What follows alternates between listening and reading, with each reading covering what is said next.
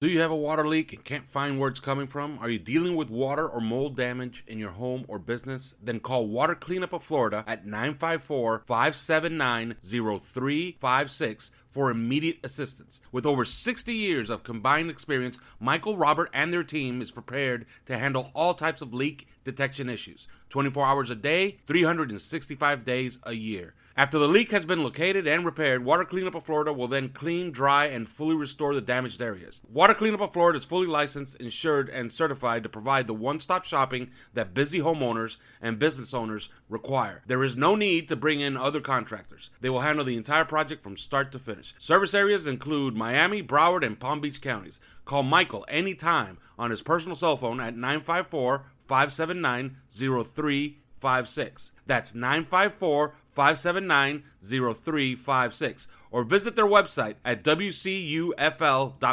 Water Cleanup of Florida. If you have the schmutz, they have the guts. Chris and the guys at Greenview Construction LLC are a firm offering professional services in design and, of course, construction. And they are proud to announce that they've completed design and 3D renderings for 2 spec home models located in the Jupiter and Palm Beach Gardens area, sitting on over 1 acre lots. Now, they've got 4 lots available for these model homes. The first is a British West Indies model style, totaling just over 4,500 square foot, air-conditioned space, 5 bedrooms, 5 bathrooms, and they boast 16-foot ceilings in some areas. The second, more traditional style home, 3,100 square foot, air-conditioned space, 4 bedrooms and 4 baths. They boast 14-foot ceilings in some areas. Both models will have a free-flowing layouts that connect the kitchen, the family room, living room, library, a den, and outdoor lanai, and both models will have an option to add a detached in-law suite if you really want the in-laws to move in, and a garage totaling an additional 1,000 square foot. You can visit Chris and the team online at www.greenviewconstruction.com. You can email Chris Tyson, that's C Tyson as in Mike Tyson, C Tyson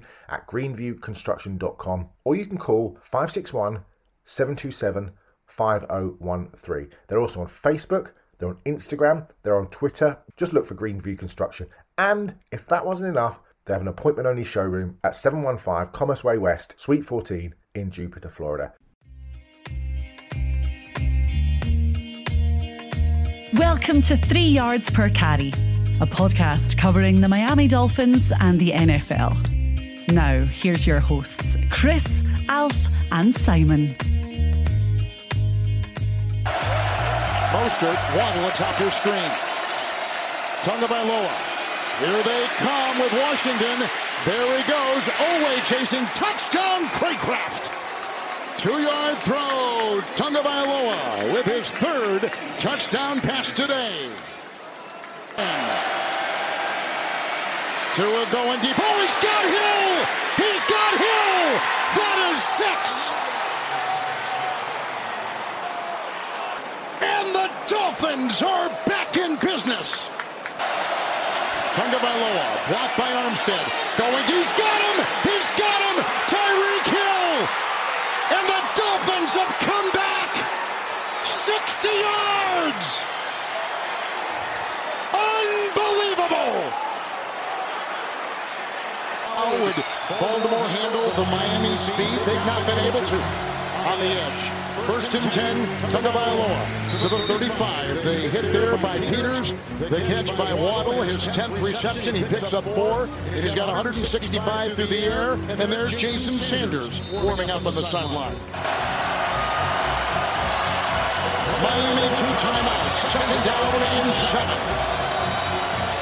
They blitz. They bring 5. Tagovailoa. Oh, dramatic catch to the 45. Hill. Williams brings him down. Pickup of 20 through the air. Put him at the 45 and a 1st down. Hamilton and Queen come 1 safety blitz, 1 linebacker blitz. They're coming in, leaving man-to-man coverage. Tua is able to get this ball off as Queen comes in untouched. Tyreek Hill with an exceptional catch, getting it into Baltimore territory. And then to the backfield, Armstead the block. Here comes Hill at the 40. He broke the tackle that time of him. Williams, he breaks another tackle, then Clark from behind writes him down. Both will, you'd like as much time as possible, making sure they get everybody right. 2nd down 1. Making sure they get everybody right. 2nd down 1. Craycraft. Edmonds. Big hole. Sprinting free. There he goes. Inside the 10. Now you call the touchdown. 27-yard sprint. Chase Edmonds, the former Arizona Cardinal, with a great move, and it's going to go for the Dolphins. Gotta go back to 2005, last time the Jets pulled out this kind of a hole to get out of. Second down, goal at the 7. Geno Stone has come in to take the place of the injured Williams. Waddle in motion. Tagovailoa. Blocked by Armstead. 2 into the end zone. Caught for the touchdown! Caught for the touchdown! Waddle! Miami has taken the lead!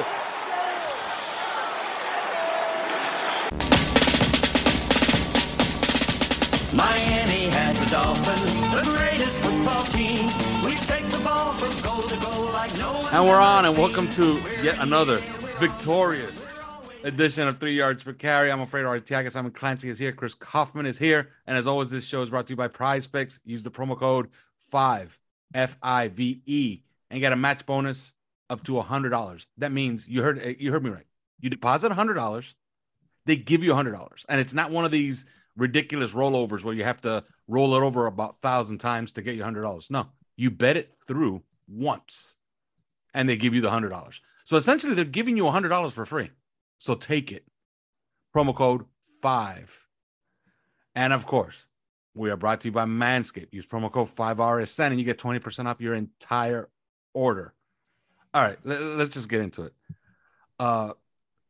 Simon, I don't remember a better performance by a fullback in the history of the sport. Alec Ingold was just spectacular out there on Sunday. Your thoughts? You're the king of hyperbole, Alf. I mean, and his obsession with Ingold and the fullback position, I will say this: look, obviously, it really borders only your obsession with what's his name, that running back that Kalen Ballage. Kalen Ballage, yeah. I actually like Kenyon Drake a lot more, but you guys keep saddling me with that bum Kalen Ballage. I mean, you saddled yourself with him, mate. I mean, you kind of did.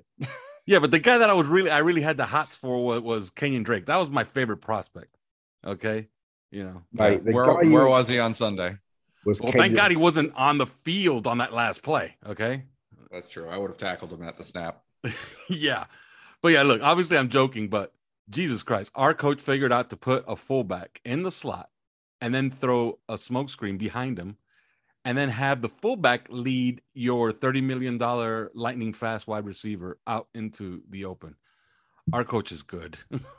It wasn't a screen, right? It was wasn't that the, are you talking about the play that the stick nod that Jalen Waddle had? Or they did 2 of those. And the one that I'm talking about, they had him in the slot and they threw a smoke right behind him.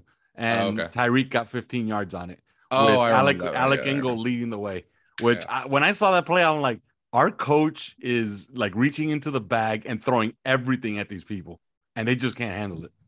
I guess we'll start there. Let's throw, because look, man, we're gonna give flowers to Tua, and it's too.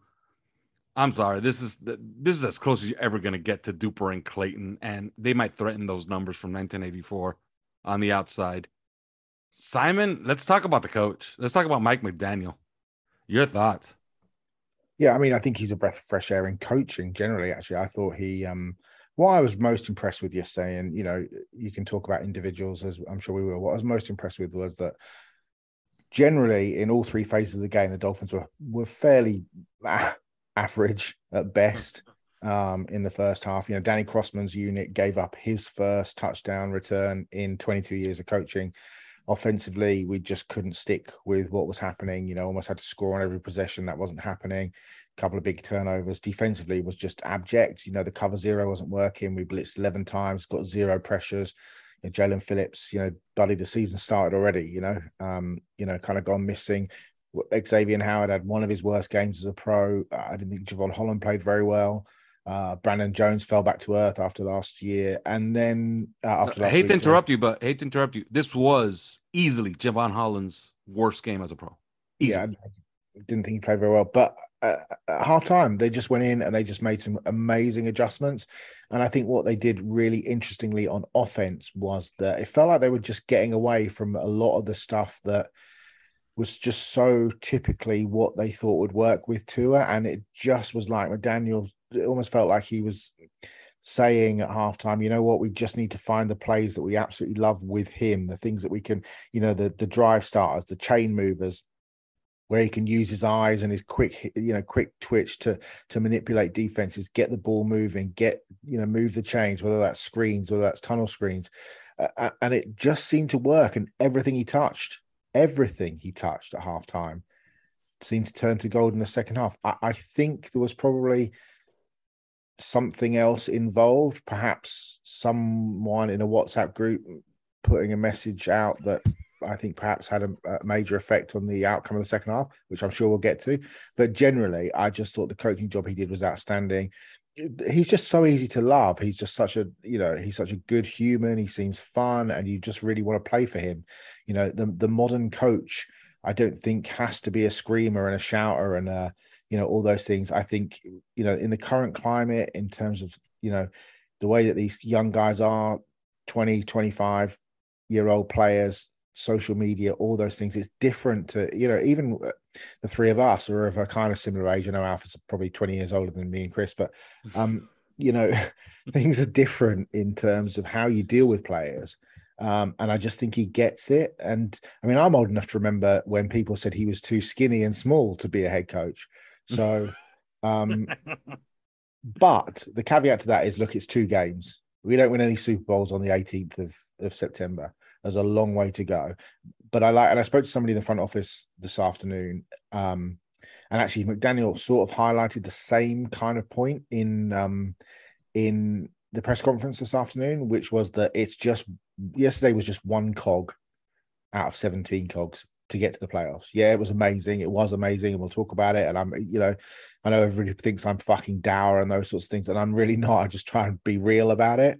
But yesterday was fucking amazing. It was great. But it's just 1 cog, right? Yeah, and anytime you hear the word historic attached to something, it's for, it means something. And when you have NFL record and NFL history attached to it, it does, right? But now we have to, it can't be fool's gold, right? It has to mean something. And that means next weekend. And that goes across the board, right? Because in a way, Tua has now set himself up to fail. I know that sounds dramatic, but like, if he doesn't perform really well against Buffalo, people will just be like, oh, well, last week was just a fluke. It's just a fluke. This is who he always was. Next weekend, you have the opportunity. You're at home. You're against arguably the best team in the league, the Super Bowl favorite. You've got the absolute mutant Josh Allen coming in. It's like, okay, what can we do? I actually quite fancied the Dolphins next weekend, bizarrely. But, this is, yeah, we've played a playoff game in the past decade, but I can't think of many bigger games than this next weekend as a statement in terms of just where this franchise is. And that's what McDaniel said in the press conference earlier on. He was like, to be a good team, we've got to beat these really good teams. And you want to, he said, for us as the Dolphins, we need to find out exactly where our level is now. What is our level? Can we not be intimidated by these big teams? Can we go blow for blow with a Josh Allen? And that'll be really interesting. But yesterday was fucking sensational. It was one of the best, days as a Dolphins fan I think we'll all ever have. And that game-winning rush down, as I so cogently noted in the OnlyFins chat, as Chris and I were going wild, was it was fucking a great moment. You don't get many of those, and that's why sport's so much fun. It's so exciting. But I think the head coach is just phenomenal. I'm so glad he's ours. Yeah, it was one of the greatest games in Dolphin history, period. And if you use the criteria that I used on the 3-Way PC Twitter account, which means, okay, it can't be for history's sake. For example, the 1985 Bears versus the Dolphins in 1985, that wasn't a great game. That was just the Dolphins dominating a game from the opening kickoff. The score was 24-0 at one point in that game. That's not a great game. So by my criteria was a close game where the Dolphins win and there's, something historic happens. And it has to be Marino's comeback, I would say, is what rivals it. Marino's comeback after the Achilles in 1994, when he threw for like 400 and something yards and 4 touchdowns, whatever the hell it was, including a game winner on 4th and 1. I think that's what gets close. And of course, the clock game. Those are the two that come to mind. But this one is right there.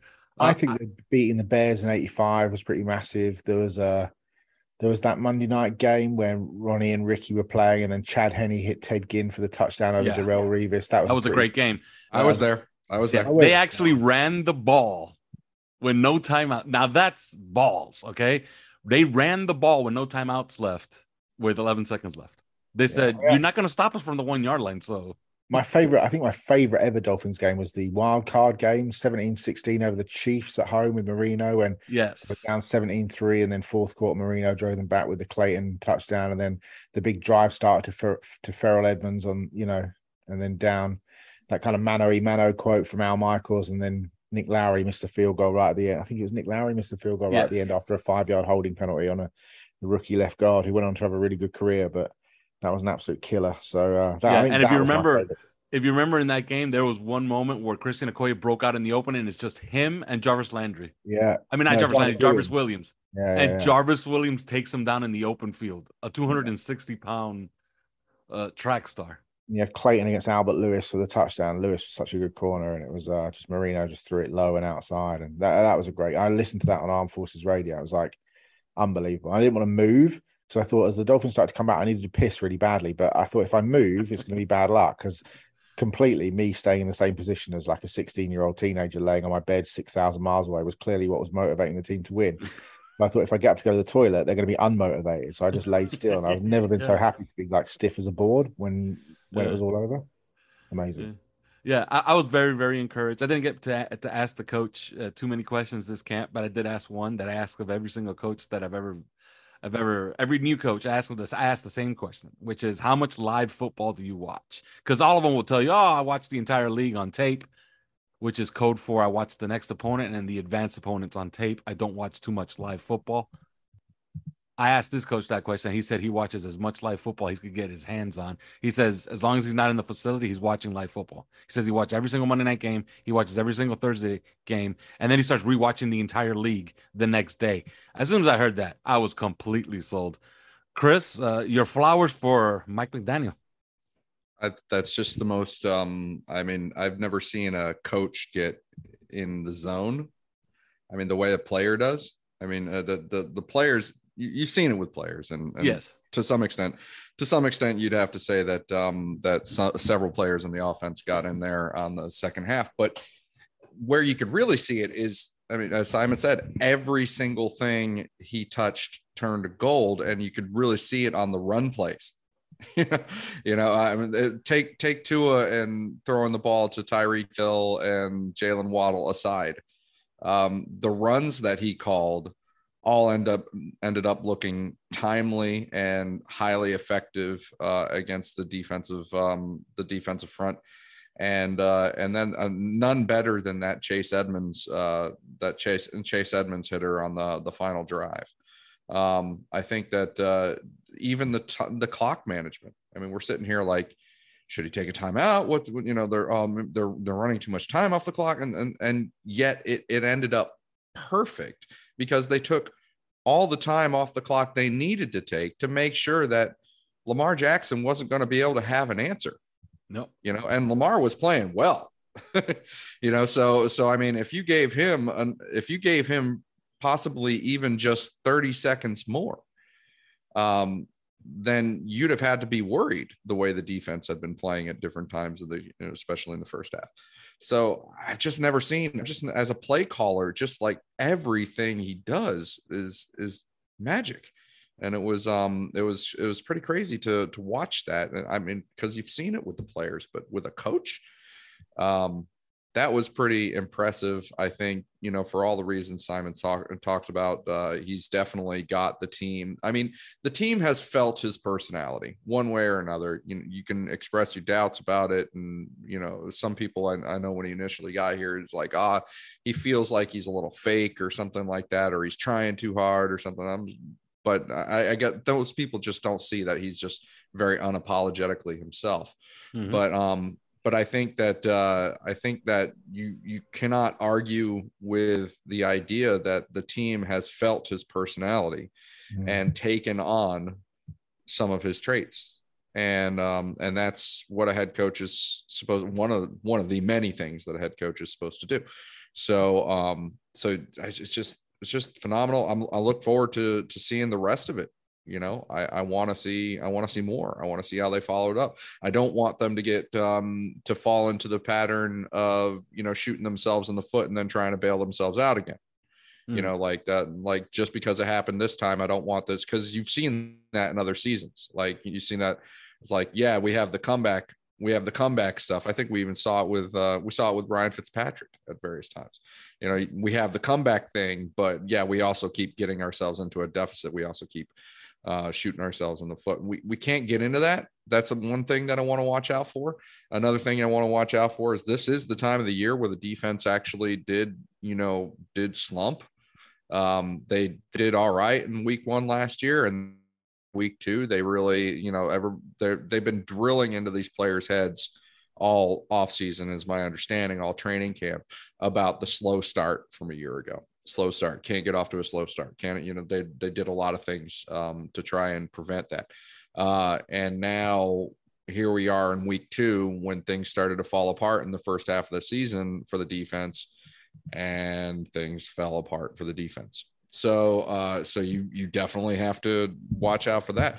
But I mean, offensively, the Dolphins are one of the top 3, top 5 offenses in the NFL, legitimately. And through 2 weeks, and it's only 2 weeks, I get it, but it's also been consistent, because as I pointed out last week, you know, that offense was sneaky, consistent, and productive in the New England game. Only had 8 drives, or however many drives that they had. You know, they were scoring 2.5 points. They were on kind of a 2.5 point per drive pace, which is pretty good offense. And then even this week, you know, the first half, they weren't keeping up. You know, with the defenses getting boat raced like that, they're not going to keep up. And in fact, they were pressing. And so that's how you get the two interceptions.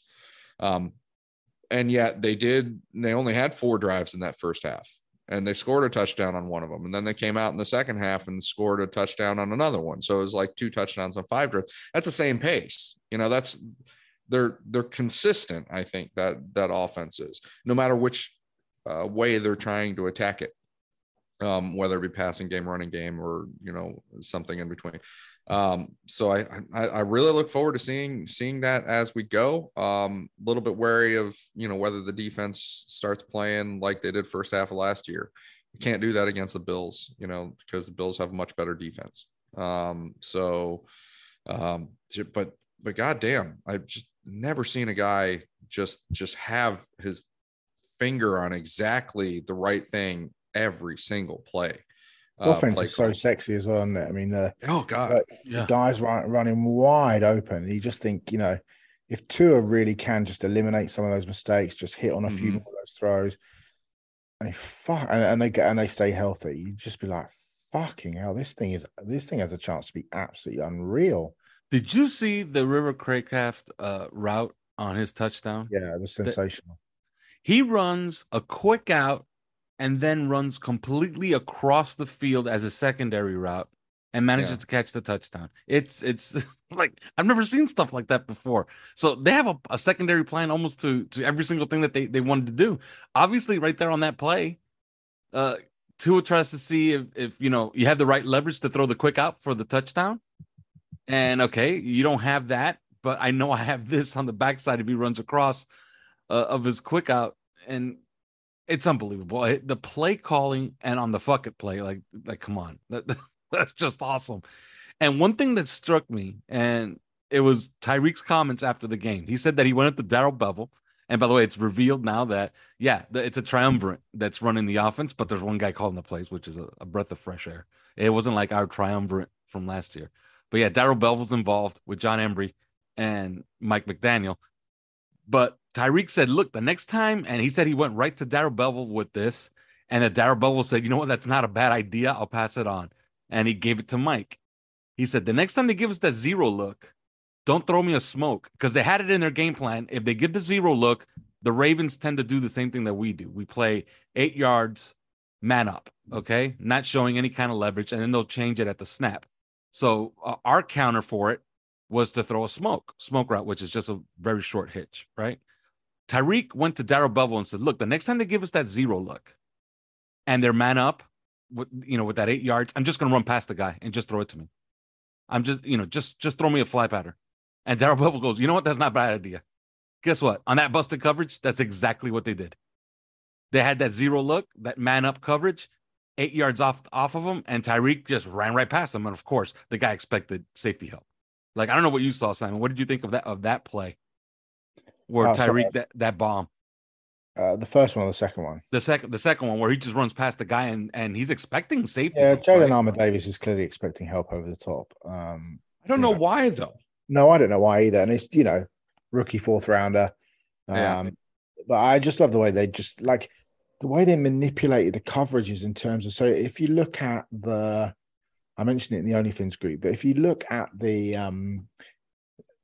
maybe my favorite play of the entire day was the get down to about the 30-something yard line and then let the clock run. You're like, what the fuck? Why the fuck is the clock running? Run. But they motion Craycraft from left to right and it essentially stacks the field to the field side, to the free side of the defense, and the backside is wide open, and they just hit that Chase Edmonds little draw play to the right side where Craycraft's motion has A, helped Tua see the field, but B, more importantly, has moved another defender, a free defender who would probably been the first line of defense for Chase Edmonds at the second level, out of the way. So it's literally, then you're asking Connor Williams, can you get up on Calais Campbell, turn your hips and wall off? Yes, he can. Then can Rob Hunt get onto Justin Madubuike and move him out of the way, which he did, and then can Greg Little get up on Odafe Oweh, which he absolutely did, and drove him like 6 or 7 yards down the field, and Chase just hit that for like 25-30. That was just such a good play. But yeah, they clearly had breakdowns on the back end, but I think that's as much. I mean, I saw this amazing stat. They ran about 6,500 yards, the Ravens defenders, which I think was the highest rate that a defense has run in like 20 years or something. Yeah, I saw that stat. It was yes, incredible. I expected them to be tired, but also I just think it was that constant head fuck of motions. And Chris, I don't know what you thought, but I thought there were way less motion, that there was none of that sort of CFL stuff that we saw with Cedric Wilson in week 1. Was there were we did so many more pre-snap motions and immediate after snap motions in terms of misdirection and different things against the Patriots than we did in week 2. Now maybe that was a system of being down by 3 touchdowns and it was literally just hit the back of your drop, get rid of it, or quick throws or whatever. But there was none of that sort of multiple misdirection. We didn't see any of the Cedric Wilson or Tyreek getting a bit of a run up to get to the line of scrimmage, any of those things. So it just feels like McDaniel's just got so many ideas, so many plans, so many things in his back pocket. It's fucking sexy. The flip side to that is that I was really concerned about the defense. I mean, we got zero pressure. Ogbah, Jalen Phillips, we weren't even able to manufacture pressure, which is the most concerning thing, which obviously we have done really well. And I think that manufactured pressure has probably sort of slightly hidden the fact that we're a bit inconsistent in getting consistently to the quarterback. So I wonder how teams will see that in terms of, and then the flip side of that is that, especially when you're putting 7, 8, 9 guys on the line of scrimmage, you're playing cover 0, and then you're having to play off, which is obviously why, Rashad Bateman had that touchdown against Xavier.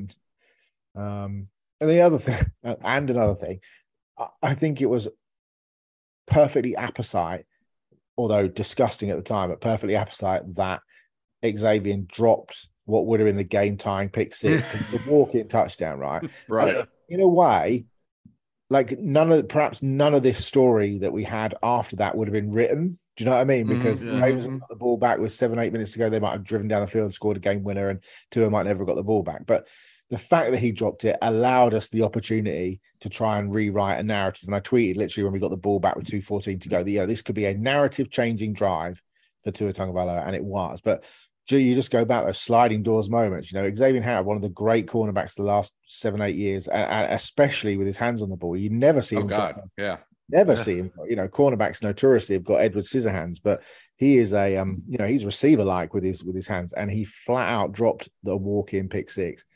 And you just wonder how things would have been different, maybe, if Faye would have had 5 touchdowns instead of 6, but nevertheless, that was still a big moment, I thought. Yeah, the defense spotted. First of all, the special team spotted him a touchdown. So the defense, for all intents and purposes, they gave up 31 points, and they forced the turnover on the goal line. So they probably gave up more than those 31 points. And did they force it though? Because that was a bad snap. And I think that was, Lamar Jackson just fumbled this. Even it wasn't. If you watch the play, Zach Sealer does a swim move and is standing face mask to face mask with Lamar Jackson. He was going nowhere. Lamar Jackson was going to be tackled right there. I don't know that I buy that because whenever there's a fumbled snap that way, there always seems like something happens. It's got players' attention, and the play plays out a little bit different. I think if he doesn't fumble that snap, there's a very good chance that and he was inches away as it was anyway, and it took a review to overturn a touchdown. Basically, that was basically another touchdown drive that was bailed out by a bad snap. I mean, they boat raced us in that first half. It was 4 possessions or something like that, and they tried to get. They were damn close to 4 touchdowns. It was like 5, and then it was like 5 possessions. It was something like, at one point it was like 6 possessions, and they had 4 real touchdowns. Another 5th one that really, they got bailed out by the bad snap, and then plus the 103-yard kick return. It was a total defensive and special teams meltdown. I'm not gonna sit here and say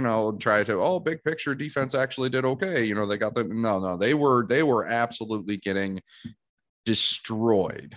Okay, and in a very embarrassing way. Several of the players on the defense were having the worst games that we've seen them have in a long time.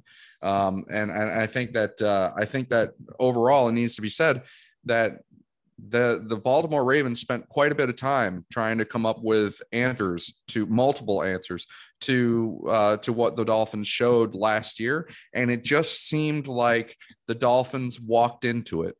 The Dolphins were okay. Well, let's see, and I'm guilty of saying this beforehand too. So I'm like, well, first you got to see if the answers that they have are actually going to work. Because it didn't work last time, and so you got to see if, guess what? They did. And they had great answers for the cover zero looks, great answers for the blitz looks that Miami had.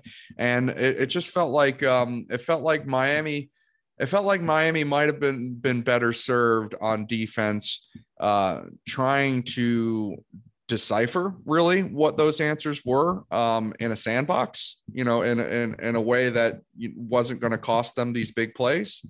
And whether that means faking a lot of the blitzes or something like that, and then backing out of it just to see if Baltimore would tip their hand as to their answers a little bit, so that then they could, because once you tip their hand as to their answers, and you saw this in the second half. Once Baltimore tipped their hand as to what they were doing against the zero blitz and those looks, like Miami adjusted, and they were still running the zero blitz look, the cover zero looks and the blitzes, but they were having a guy back out of it and bolt his way out to the sideline, exactly where Baltimore was going to want to flip that ball out for a screen or one of the answers that they were going to have against that look.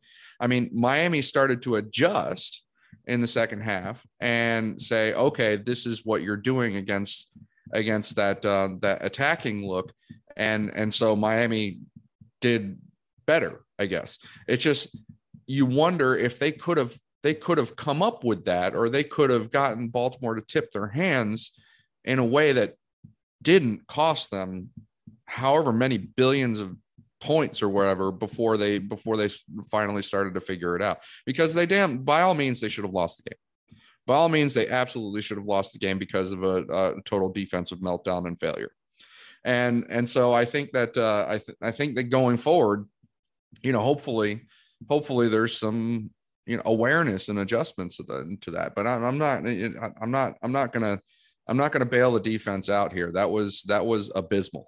That was one of the worst performances on defense for most of the game. That was one of the worst performances on defense that we can remember since going back to Brian Flores' first year, when the team was just, the first month of the season, when it was like there was no defense at all.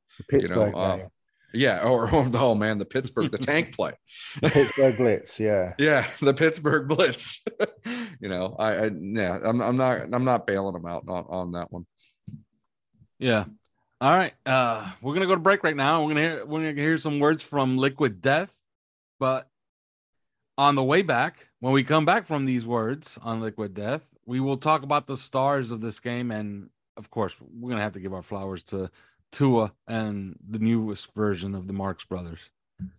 This show is brought to you by Liquid Death. You've seen those good-looking cans at the grocery store that look like beer called Liquid Death? It's actually mountain spring water from the Alps, available in still, sparkling, and these flavors: severed lime, mango chainsaw, and my favorite, Bury It Alive. Actually, I'm drinking one of those right now. The fine people at Liquid Death were going to send me this product, but I just jumped the gun, bought a 12-pack of Bury It Alive. I wanted to try it. It has 3 grams of agave nectar. Let me tell you, it's delicious. It's no longer a secret. This is the most underrated thirst quencher in the market. Liquid Death murders your thirst, and the infinitely recyclable cans are environmentally friendly. Liquid Death also donates 10% of the profits from every can sold to help kill plastic pollution.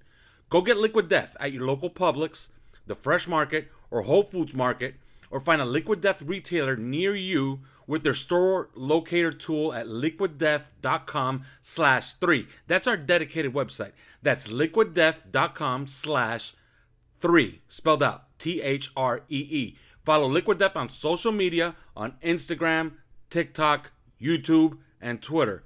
Use the hashtag #MurderYourThirst and hashtag #DeathToPlastic. Liquid Death.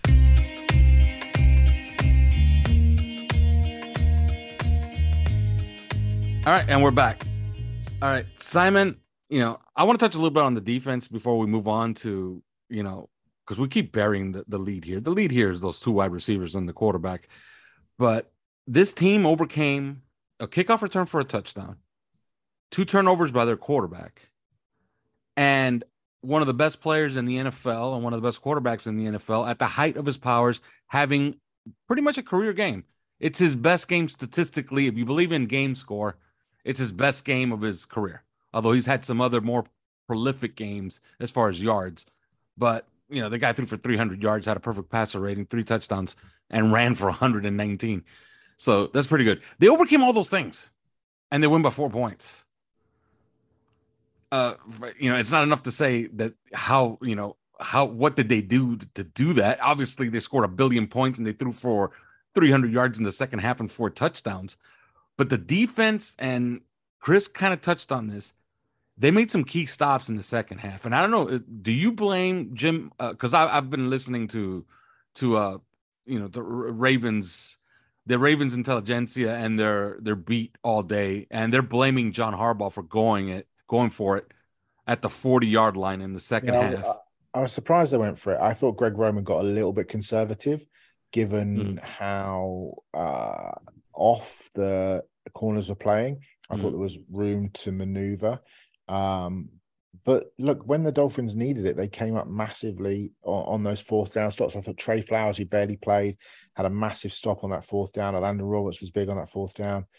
And I do feel like they got a little bit conservative. I thought that Lamar was fantastic. I thought he missed just 1 or 2 throws. He missed that throw to Isaiah Likely, although it should have come back with a Jalen Phillips, with a whole massive sort of takedown on Jalen Phillips, which they bizarrely picked up the flag for. But yeah, I just thought they looked significantly better in the second half defensively. Only gave up 1 touchdown, and it goes back to what I said at the very top of the show, that I just thought that the adjustments that were made were superb. I thought Christian Wilkins had a really good game. Yes, he did. But yeah, I thought overall you couldn't pick too many stars. And obviously the very interesting bit was the Kader Kohou coming in and playing significant time in the second half over Nick Needham, who went to the bench. And McDaniel said afterwards said today that actually that was I thought he sort of fudged the answer a little bit, where he said about, sometimes scenarios come up where you just want to, you feel like some matchups are better than others, and he had the look in his eye, and that all sounds really cute. But realistically, I didn't think it was the case at the time. But realistically, it feels like Nick Needham was benched. I know he got beaten for the fourth touchdown just before half time. But you could pick a guy on defense, and he'd have had a bad game. Yeah, I think Kader Cole, I think they wanted some physicality out there. I think he was their Justin Coleman for this game. Justin Coleman is, I believe he's back in Seattle. But remember last year, Justin Bethel was on the field ahead of Nick Needham as well. Do you know what I mean? So we had Kohu, Bethel, and X with Rowe, Jones, and Holland at times. So it was very interesting to see. But because that's some fall for Nick Needham, because I think he's a really good player. I do not think he's necessary. And actually, it's a really interesting one for moving on next season. Because obviously he becomes a free agent. He's a very good slot corner, and it feels like he's just struggled a little bit outside on the perimeter. And for a big guy as well, you expect him to be better outside, but actually he's just really good inside. So it'll be interesting to see how that plays out. It maybe they just let him walk, and you think if Kohu can just develop, keep Byron Jones around, Kohu as the third corner can play the slot, and you're saving yourself whatever you're going to need to pay on Nick Needham, who, let's make no bones about it. We paid nothing for him to get him. He was an undrafted free agent, and he's been phenomenal, but those are the breaks sometimes.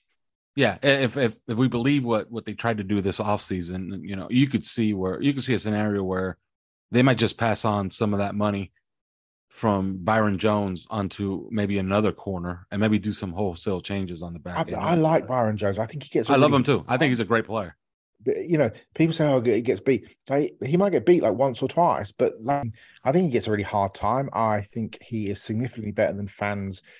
And I don't mean this to be critical, but it is going to sound it. But like ball watchers think that, he got beat once or twice and therefore he's terrible. I mean, that's not the case. He might get beaten once or twice, in part because the best corner or one of the best corners in the NFL is on the other side, right? So you're always going to see more action than necessarily you would otherwise. But also because you look at the other sort of 40-odd plays, a quarterback drops back to throw 40, 45 times. Byron Jones is in great position so many times. If people talk about the one or two catches, what about the other 46 plays where, he was in great position? So I think he, I don't think fans really understand scheme, and, it's such a binary game for some people. And, I just think he's a really good player. Yeah, their little gambit this offseason of possibly attempting to replace him with J.C. Jackson would have been a mistake. No? I don't know. I mean, look, you wanna get in amazing players into your team. It's all about the business, right? Yeah. Byron is going to be 30 in 7 days' time. So a week today, Byron will be 30. J.C. Jackson's just 26. So it's also a guy that's 4 years younger. Do you know what I mean? And, with the best one in the world, as much as I've just pumped his tires, Byron Jones isn't a big interception guy, whereas JC is obviously, him and X have dominated, in terms of getting their hands on balls over the last, what does he have? He has. Oh, JC Jackson had 11 in a season, right? Or 10. Yeah. No, he had 10. He's had 25 picks over the last 4 years. I mean, he's had nine picks in 2020, 8 picks in 2021. So these are guys who get their hands on the ball, and it felt to me like it was very much it was like a mandate as much as the speed mandate was on offense. It was a mandate of let's get our hands on footballs in a game that is ever evolving more and more towards throwing the ball, putting the ball in the air. You get the two guys that come down with 10 picks each. I mean, that's a hell of a weapon to have on your defensive side of the ball. Yeah. All right. Now let's get to the fun stuff. I go to Chris first. Chris, your frame of reference, you said in the break was the 90s. So you saw Irving Fryer, Mark Ingram. I don't know how much you know about the Marx brothers, but this is what they look like. This is what Mark Duper and Mark Clayton looked like. And if you substituted our 6'1", 220-pound Samoan with an Italian that was 6'4", 225 pounds, that's what 1984. That's what the 1984 Dolphins look like. By the way, that team was 14-2 and managed to run into the 15-1 49ers. So, that was as unlucky a team as you can get, but it was a spectacular offense. Well, my frame of reference is more, and I mentioned this before the season started, in terms of our expectations, my frame of reference is more the Rams and what the Rams were doing with Isaac Bruce and Torrey Holt and Hakeem, because it was all about the speed that they were putting on the field, including Marshall Faulk, and the speed that he brought to the table, and the speed that the spacing that I should say that speed creates is just sometimes it's mind-boggling because of how incredibly different it is from a year ago. A year ago we couldn't buy space anywhere. Everything was tight. Everything was a phone booth. Every throw had to be into the tightest window.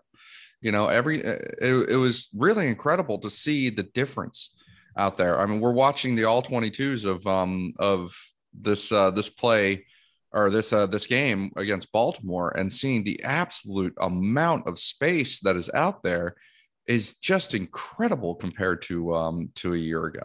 And that starts with the speed of Jalen Waddle and Tyreek Hill, but it doesn't really end there, because it's the speed of Raheem Mostert too.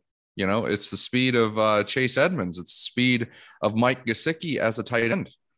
And I think that this is hopefully, if the Dolphins take something out of this and they're able to keep the ball rolling on offense, I think, if we're talking about the Tua and the decision making, and the turnovers and stuff like that, to some extent you live and die by the sword. Some of the stuff that got him that second half was also some of the stuff that got him those interceptions in the first half. I mean, he is a guy that likes to use this. I have distinct memories of Tom Brady saying this, I think like over a decade ago, where he said something along the lines of, if you're any good, if you're a good quarterback, then you pretty much know 85% of the time where the ball is going to end up before the play starts.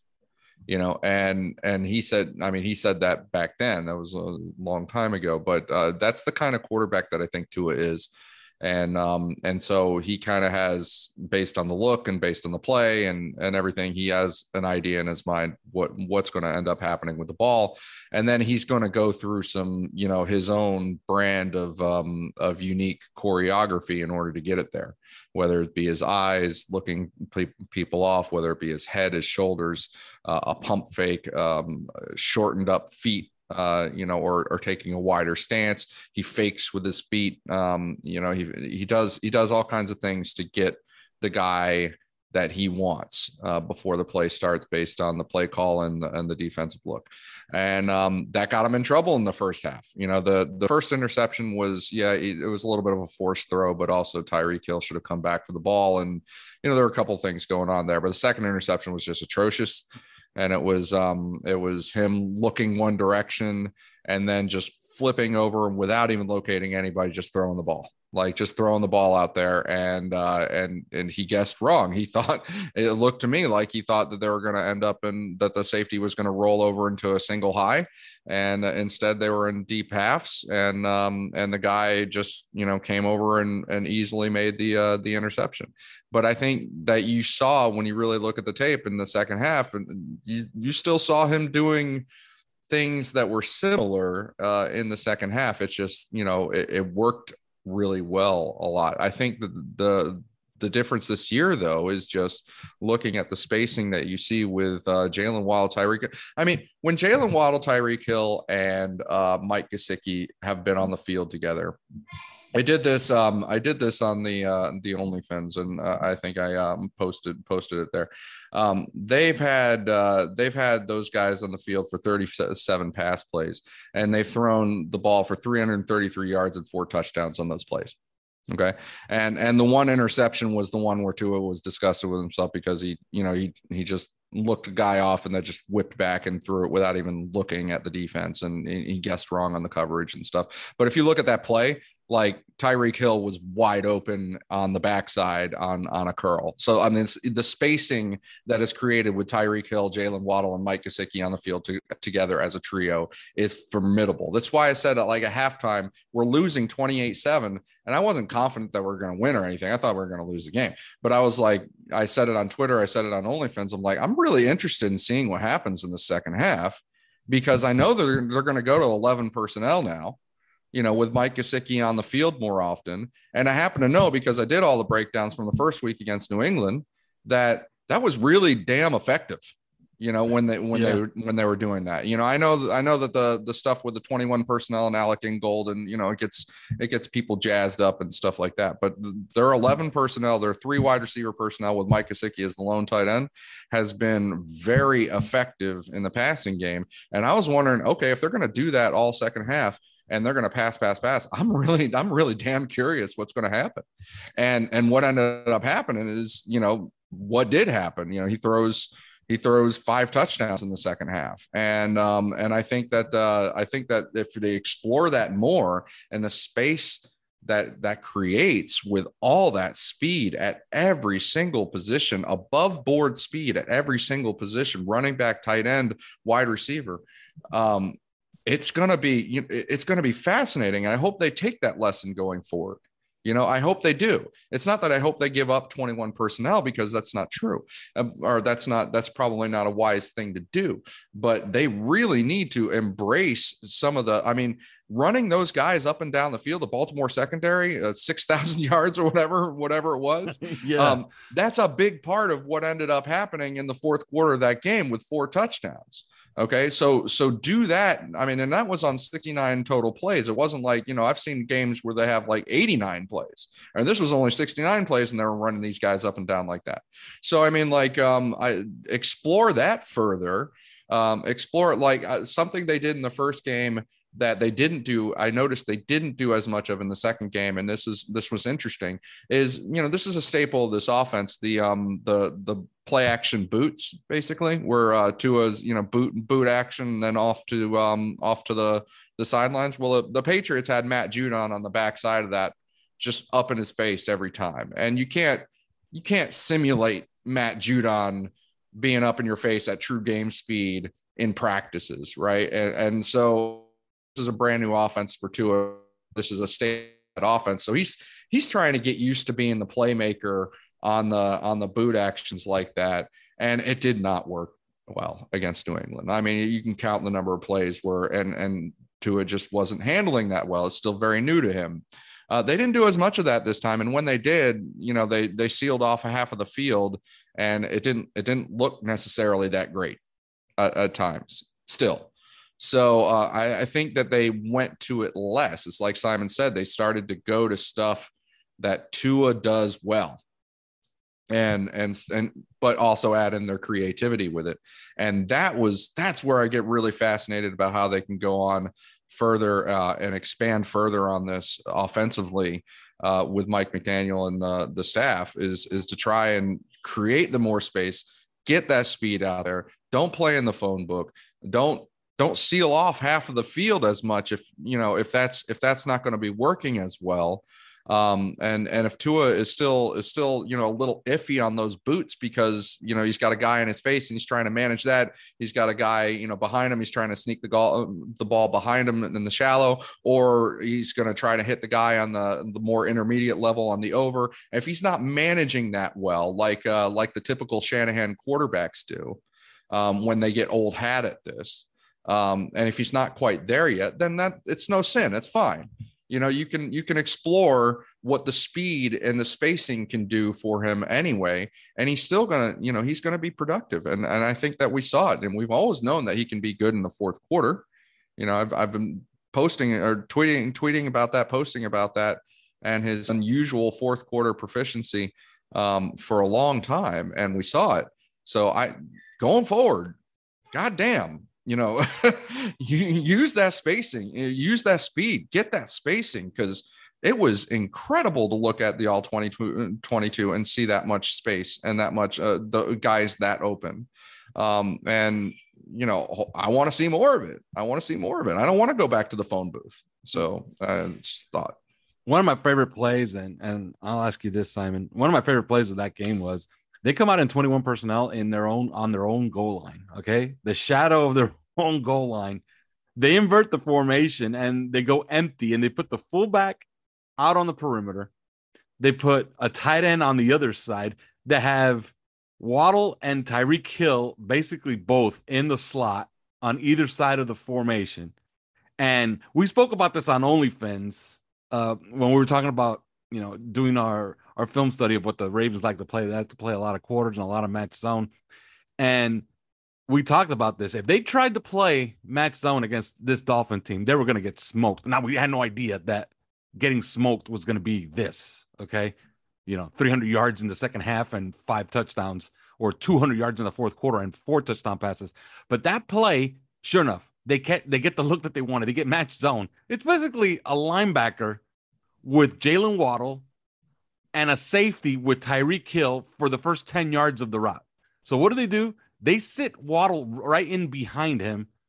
Tua looks off the safety, delivers the pass over the middle, and now there's space in front of Waddle, and he takes it a total of 60 yards from the goal line. That was my favorite play of the day.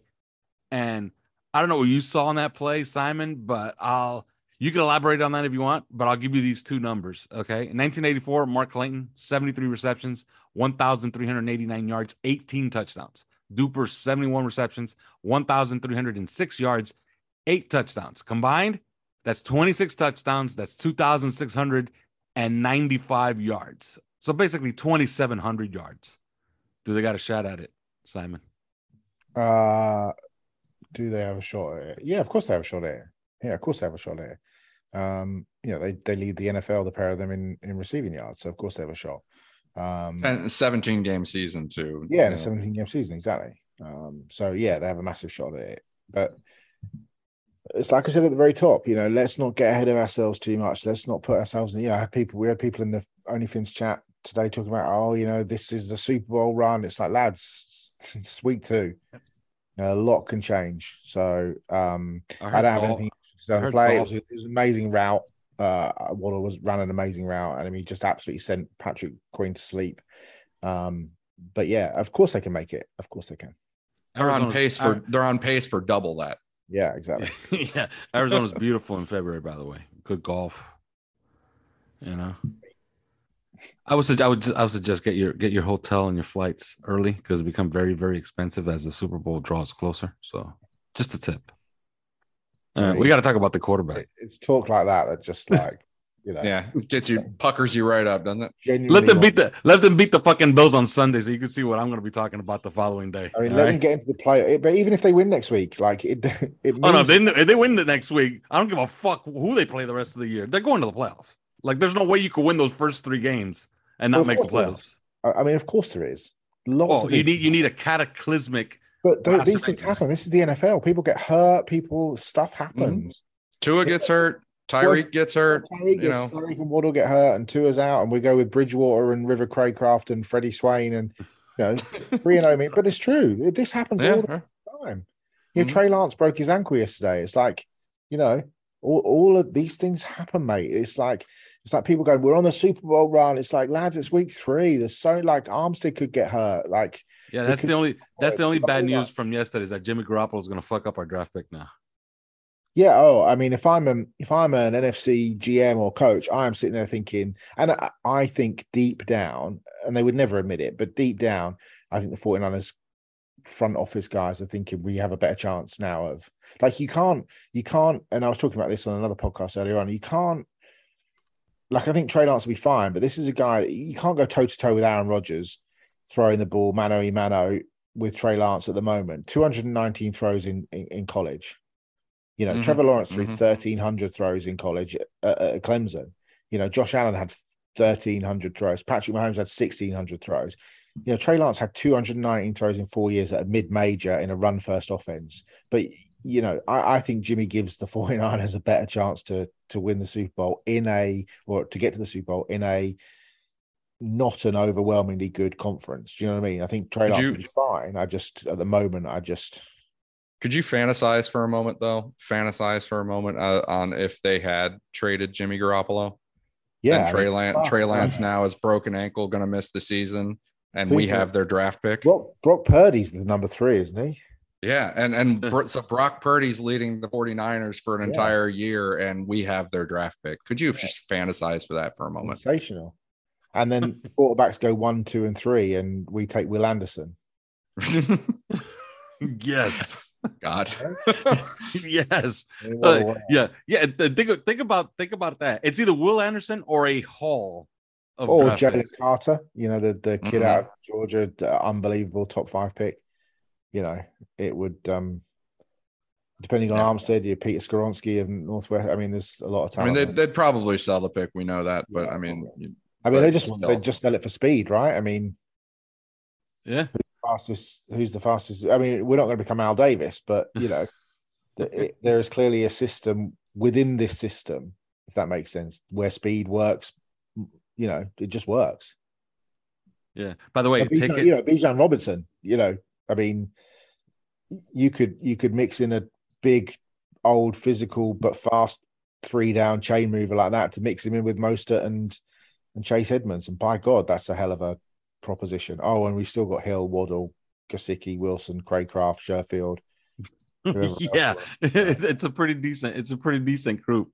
So, let's give the quarterback a little love here. I thought he's improving. He's not only is he developing, in my opinion, but I wouldn't say that this was a sentinel moment, but it's as close to a sentinel moment as you can have. I think those sentinel moments for a quarterback comes when they get to the playoffs and they make a play in the playoffs that wins a playoff game, or they play just spectacular lights out in the playoffs. And then it just becomes old hat after that. I'll ask you, Chris, he's improving and it's noticeable. I'm going to give the credit to Mike McDaniel. I think he not only resurrecting his career, I think he's going to make Tua Tagovailoa's career. I think he's in for a big year. Your thoughts? It's hard to say, how much is improvement versus how much is sort of the same tendencies that I talked about already. That he's still. I hate to call him a first read guy because everybody's going to take that and run with it in the negative. But I mean, he's he has a sort of tendency in a way that he does things. And it's hard to tell, how much of that just worked out. I think there was a very humbling stat that somebody brought up about how the Ravens secondary over the last year has led up, something like 4 or maybe even 5 games of 400 passing yards. And and every other team in the league over the same time period are tied. Anybody else who has done that, it's an arbitrary number. But still, like anybody else who has done that has done it only once. But it's an arbitrary number. But the stat is still. I mean, I think it is very humbling to see that. It is. You have to keep that in mind. So how much of this was Tua's tendencies that we've already known about, which is good and bad, positive, negative, and how much is something a little bit new. I think that the confidence level might have changed. I think that his back against the wall might have changed things about the decisiveness and sort of keeping him from playing really tight football. And I think that's hopefully that's the area of growth. But the fourth quarter stuff. I mean, he was one of the most proficient fourth quarter passes of the last 30 years already. And then we just saw, and of course, he just blasted right through that with a ridiculous fourth quarter. But that is tough to say. That is tough to say. And I'm not trying to big him up too much and say, oh, well, he was the same guy in this game that he always was, because that's not true, and we know that. But drawing the line somewhere and saying, this is what he would have done, or this is what he was not, and then this is what he was, that is a little more hazy than people think. So hopefully the confidence factor, as Mike McDaniel himself keeps bringing up, the confidence factor itself is the thing that's changing going forward. All right. And to close here, I don't know, Simon, you want to say something about the quarterback? Because I think he deserves his time on this show. He absolutely deserves his time. He was phenomenal in the second half. I thought he was exactly the same guy that we've seen in the first half, if I'm honest. I don't think there's any way that you can look at that and say he wasn't. You know, the 2 interceptions, Chris talked about how bad the second one was. I know Tyreek slipped a little bit coming out of the first one, but you're thrown into triple coverage with Marcus Williams and Marlon Humphrey. You know, the throw was a little bit late. You know, but he felt like the right guy. I'm going to be completely honest with you listeners out there. You know how I have supported the guy, but I've been consistently worried about what's happened. I've loved him in college. I absolutely advocated 100% for him to be the Dolphins quarterback, to the detriment of my own common sense when I look at how some of the ridiculous things I said about Justin Herbert, and I'm glad that Herbert's proved me wrong. But I've been worried about his inconsistency over the 2 and a bit years, and I understand the offensive line, and I understand the lack of salient targets, etc. But we still retain a WhatsApp group that we use very occasionally just for, saying what time we're going to be doing this podcast and those sorts of bits. And I put it in the group, and I said, look, I'm not going to put this in the OnlyFins. I said, but I feel like I'm just out on this kid. I just can't see the improvement that we need. You know, we're down 28-7. I was just like, I just can't see it. I just don't see where it's going to change. This offense that we talked about, it's just not going to happen. And then he turns in the second half that he did, and he was unbelievable. He was unbelievable. You know, throw after throw. You know, just taking it. And this is what I've wanted to see. Put the fucking team on his shoulders. And that's what he did. He put the team on his shoulders. Yep, Hill was 4 or 5 yards open. He's still got to get it down the field. You know, Jalen Waddle wasn't 4 or 5 yards open for the game winner. He was 4 or 5 inches open. You know, and he made that play, stepped up. Yeah, it was a great throw. Same with Craycraft, just the way he span out of it. You know, hit the guy. It reminded me of the touchdown that he threw, I think, against Missouri when he was at Alabama, just spinning in the backfield and then hitting a guy in the bottom right-hand corner of the end zone. He was phenomenal. But he's got to back it up now next week. I said it earlier in the show. It can't be fool's gold. It can't be this kind of, he was great for 2 quarters. I hope what it does is that it feels like he has this internal struggle. Like Mike McDaniel said today that he threw an interception, which I assume was the second interception. But he said he threw an interception on Sunday. He said, and he was absolutely disgusted with what he did. He thought it was a disgusting throw. I hope that what he sees and the reaction, I know he doesn't pay any attention to the reaction, but I just hope he thinks, you know what, I can fucking do this. This offense is built for him. It's so built for him, for all of his little bits and the things that he does so perfectly well, the accuracy, the quick throws, all of those sorts of things. And I've been down on him when he was down, and down on him when he was inconsistent, and down on him when he was average. And I do worry in a league of mutants like the guy that I'm literally looking at right now, Josh Allen, in a league of mutants like Pat Mahomes and Justin Herbert and Joe Burrow and all these guys coming up, that, we'd missed out again. For 2 quarters yesterday made me believe, made me dream, made me think it was possible. And if he can take that next step, which it felt like he'd done in that second half yesterday, then all bets could be off with this team. But it's a big if. He's got to do it week in, week out, because that's what these mutants are doing, and that's what he's got to live with. Can he go on the road to Buffalo? Can he go on the road to Kansas City in the playoffs? Can he go on the road to Cincinnati? Can he go on the road to the Chargers and take on these big guys and beat them? He did it yesterday with the former MVP. He went blow for blow, toe for toe with Lamar Jackson. And Lamar was phenomenal. He had 300 plus yards passing, 119 yards rushing. He was, it was a game of the week, AFC game of the week type performance. And Tua just outplayed him, flat out outplayed him. And that's phenomenal to think that if he has that in his locker every week, and he has the confidence to do it every week, he's given the confidence to do it every week, then, look out. But it's got to be a week-to-week thing. All right. On the way out here, we're going to do our 3 stars of the game. And it's too easy to say Tua and the 2 wide receivers, Tyreek Hill and Jalen Waddle. So I'm going to ask that we go off the board and we use 3 guys, not named those. So I'll go first. I thought Christian Wilkins was great in this game. He was running up and down the field everywhere. He made 1 tackle 30 yards laterally on Lamar Jackson. That's a 315-pound defensive tackle running across the field about 35 yards to make a tackle on Lamar Jackson for what was at the time a 6-yard gain. I thought Christian Wilkins played very, very, very well. Another guy I'm gonna give some flowers to Greg Little. This guy was pressed into action. I don't think he's giving back that job. I think he's the right tackle. And when Austin Jackson comes back, I think Greg Little's gonna have to stumble for Austin Jackson to get a shot at being the right tackle. And I think Austin Jackson's gonna be the swing tackle for the rest of the year. So that's my second star. My third star, he probably doesn't deserve it, but I'm glad to see that he didn't put his head down and made a spectacular play. That play looked better than what it was. Mike Gesicki's touchdown. I'm going to give my third star to Mike Gesicki. Showed up, 43 yards, 4 catches.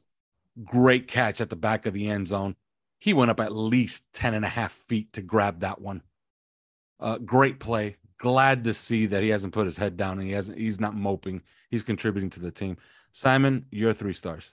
Yeah, I mean, obviously Tua's performance was phenomenal and deservedly so. I mean, just a couple of things I just wanted to point out that actually, like, you talk about what we're looking for improvement, right? Third downs. He's the best third down quarterback in the NFL at the moment. He was the 42nd rated third down passer last year. He's now the number 1 third down passer. Obviously, that can change. It's only week 2. But that is, that's much improved. And also he's much improved in the intermediate area of the field, that 11 to sort of 25 yards. He's much, much better. I think he's the 4th rated passer in the league in that area. So to me, that's where that improvement comes from. The tackles, you mentioned Greg Little. I thought Greg Little was great. I thought Teron Armstead's a fucking animal. He's so good. And I just think that those 2 tackles, I don't think Austin Jackson gets his job back. And third, I just want to mention Matt Applebaum, because I think the offensive line, whilst not fixed, is significantly better than it was. And I'm about to tweet out a play that I just absolutely loved, where I just thought the offensive line was just in complete unison. There are still some issues, absolutely, but there were no high snaps. Eichenberg played better, lovely, great out in space on the first Waddle touchdown. Yeah, he whiffed on a couple of blocks. I mean, you see the Calais Campbell block for the second deep touchdown to Tyreek wasn't amazing, but I thought the offensive line were excellent. So big credit to Matt Applebaum and the job that he's done, because by God, it's a hell of a change from this time last year. Chris, your 3 stars. I thought about this, and I can't rightly, if I had to pick somebody on defense from this game, it would probably be Zach Sieler, because I feel like he's the only guy that really played consistently, but I'm not sure that I really want to give it to anybody on the defensive side, because as I said before, I'm not looking to make excuses for them. I mean, we've had games where all we could do is just talk trash about the offense and the fact that they're not putting up. Well, in this game, the defense was not putting up. I think on offense, I think the 3 of them are going to be on offense. And honestly, Raheem Mostert was one of them in the game to me. He's been, I think he was more of like the RB1 in the game. And I think that he's done a really good job as they're kind of splicing him into the offense, and he I thought that he was making a difference in the plays that he was in there. And then the also Teron Armstead, and Simon already mentioned. I mean, just the game that he played, and it was a lot better actually than his first game of the year that he played against the New England Patriots. I thought that he could have done better in that New England Patriots game, but he was a big part of, I thought, this game and this result and what the offense did. And then the third guy, I see Mike Gesicki. I'm glad he made a huge play, but I think that he can also do more. I think your boy Alec Ingold played a genuine game here. I mean, he did whiff on a block when we saw it, but overall they asked him to play a lot in this game and to make an impact. And even though I think 11 personnel was their most potent, they were still, I mean, they gained 185 yards through the air on and 21 personnel and in this game. And I think he was a big part of that. And they also succeeded well on the ground. And so the way that they use him, all the different places that they use him and different manners that they use him, you got to give it to him at some point. And if this game's not it, I don't know which game it would be. So, so I think that Ingold, Mostert, and Teron Armstead. I mean, if I can't name Tua and Tyreek and Jalen, because those are the three obvious. Yeah, those are the three obvious stars of this game. Yeah, absolutely. Especially when the two wide receivers do something that's never happened in the history of the sport. Never happened. Oh, the mutants just run us for a first down on 3rd and 9. It's just ridiculous. He's on. Well, we can hope, can't we? That, I mean, because how many times we had the conversation, even arguments about Josh Allen in his first 2 years? Oh, mate, you were 100% right about Allen, mate, and I was 100% wrong. But I think he's the ultimate NFL outlier, right? I just don't think a guy at 50% completion percentage. I just don't think it happens. He's a complete outlier. But third year was when he did it. Third year was when he put it all together. And people now completely forget the first 2 years of Josh Allen. Do you know what I mean? And he's obviously a very different quarterback to Tua, but people completely forget about what happened the first 2 years. Like, it's interesting. Like, you look around at someone like Justin Fields, right? Because Justin Fields is going through a very similar conversation to Tua in terms of, is he good enough? Is he good enough to do it? But then you look at the fucking weapons. The weapons at receiver in Buffalo and Chicago are unbelievably bad. Like, unbelievably bad. Mm-hmm. Cole Kmet was awful yesterday as a tight end. Like, the receivers, I know we like Byron Pringle, but, it's not good. So it's just such an interesting conversation. And I think, I can't remember who said it today. It was Daniel Jeremiah said it today about just how we just give up so quickly. The modern game just makes us give up so much on young quarterbacks. So it will be fascinating to see. They gave him to Stephon Diggs, and so and surrounded him, and all of a sudden, all of a sudden it just clicks and it happens. By the way, tickets Ed for Oliver and Gabe Davis are both injured and out tonight, both with ankle injuries. So, hopefully might bode well for the next week. Tickets for Buffalo, Miami going in the secondary market for double face value as of right now. So expect them to be about triple by Thursday, and then it'll probably ease toward kickoff.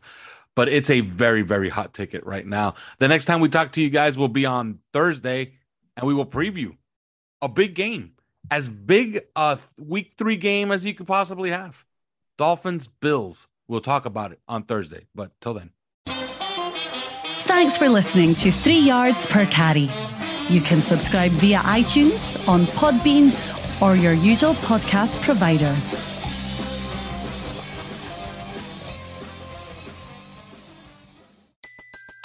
Everybody in your crew identifies as either Big Mac Burger, McNuggets, or McCrispy Sandwich. But you're the Filet-O-Fish Sandwich all day. That crispy fish, that savory tartar sauce, that melty cheese, that pillowy bun. Yeah, you get it. Every time. And if you love the Filet-O-Fish, right now you can catch 2 of the classics you love for just $6. Limited time only. Price and participation may vary. Cannot be combined with any other offer. Single item at regular price. Ba-da-ba-ba-ba.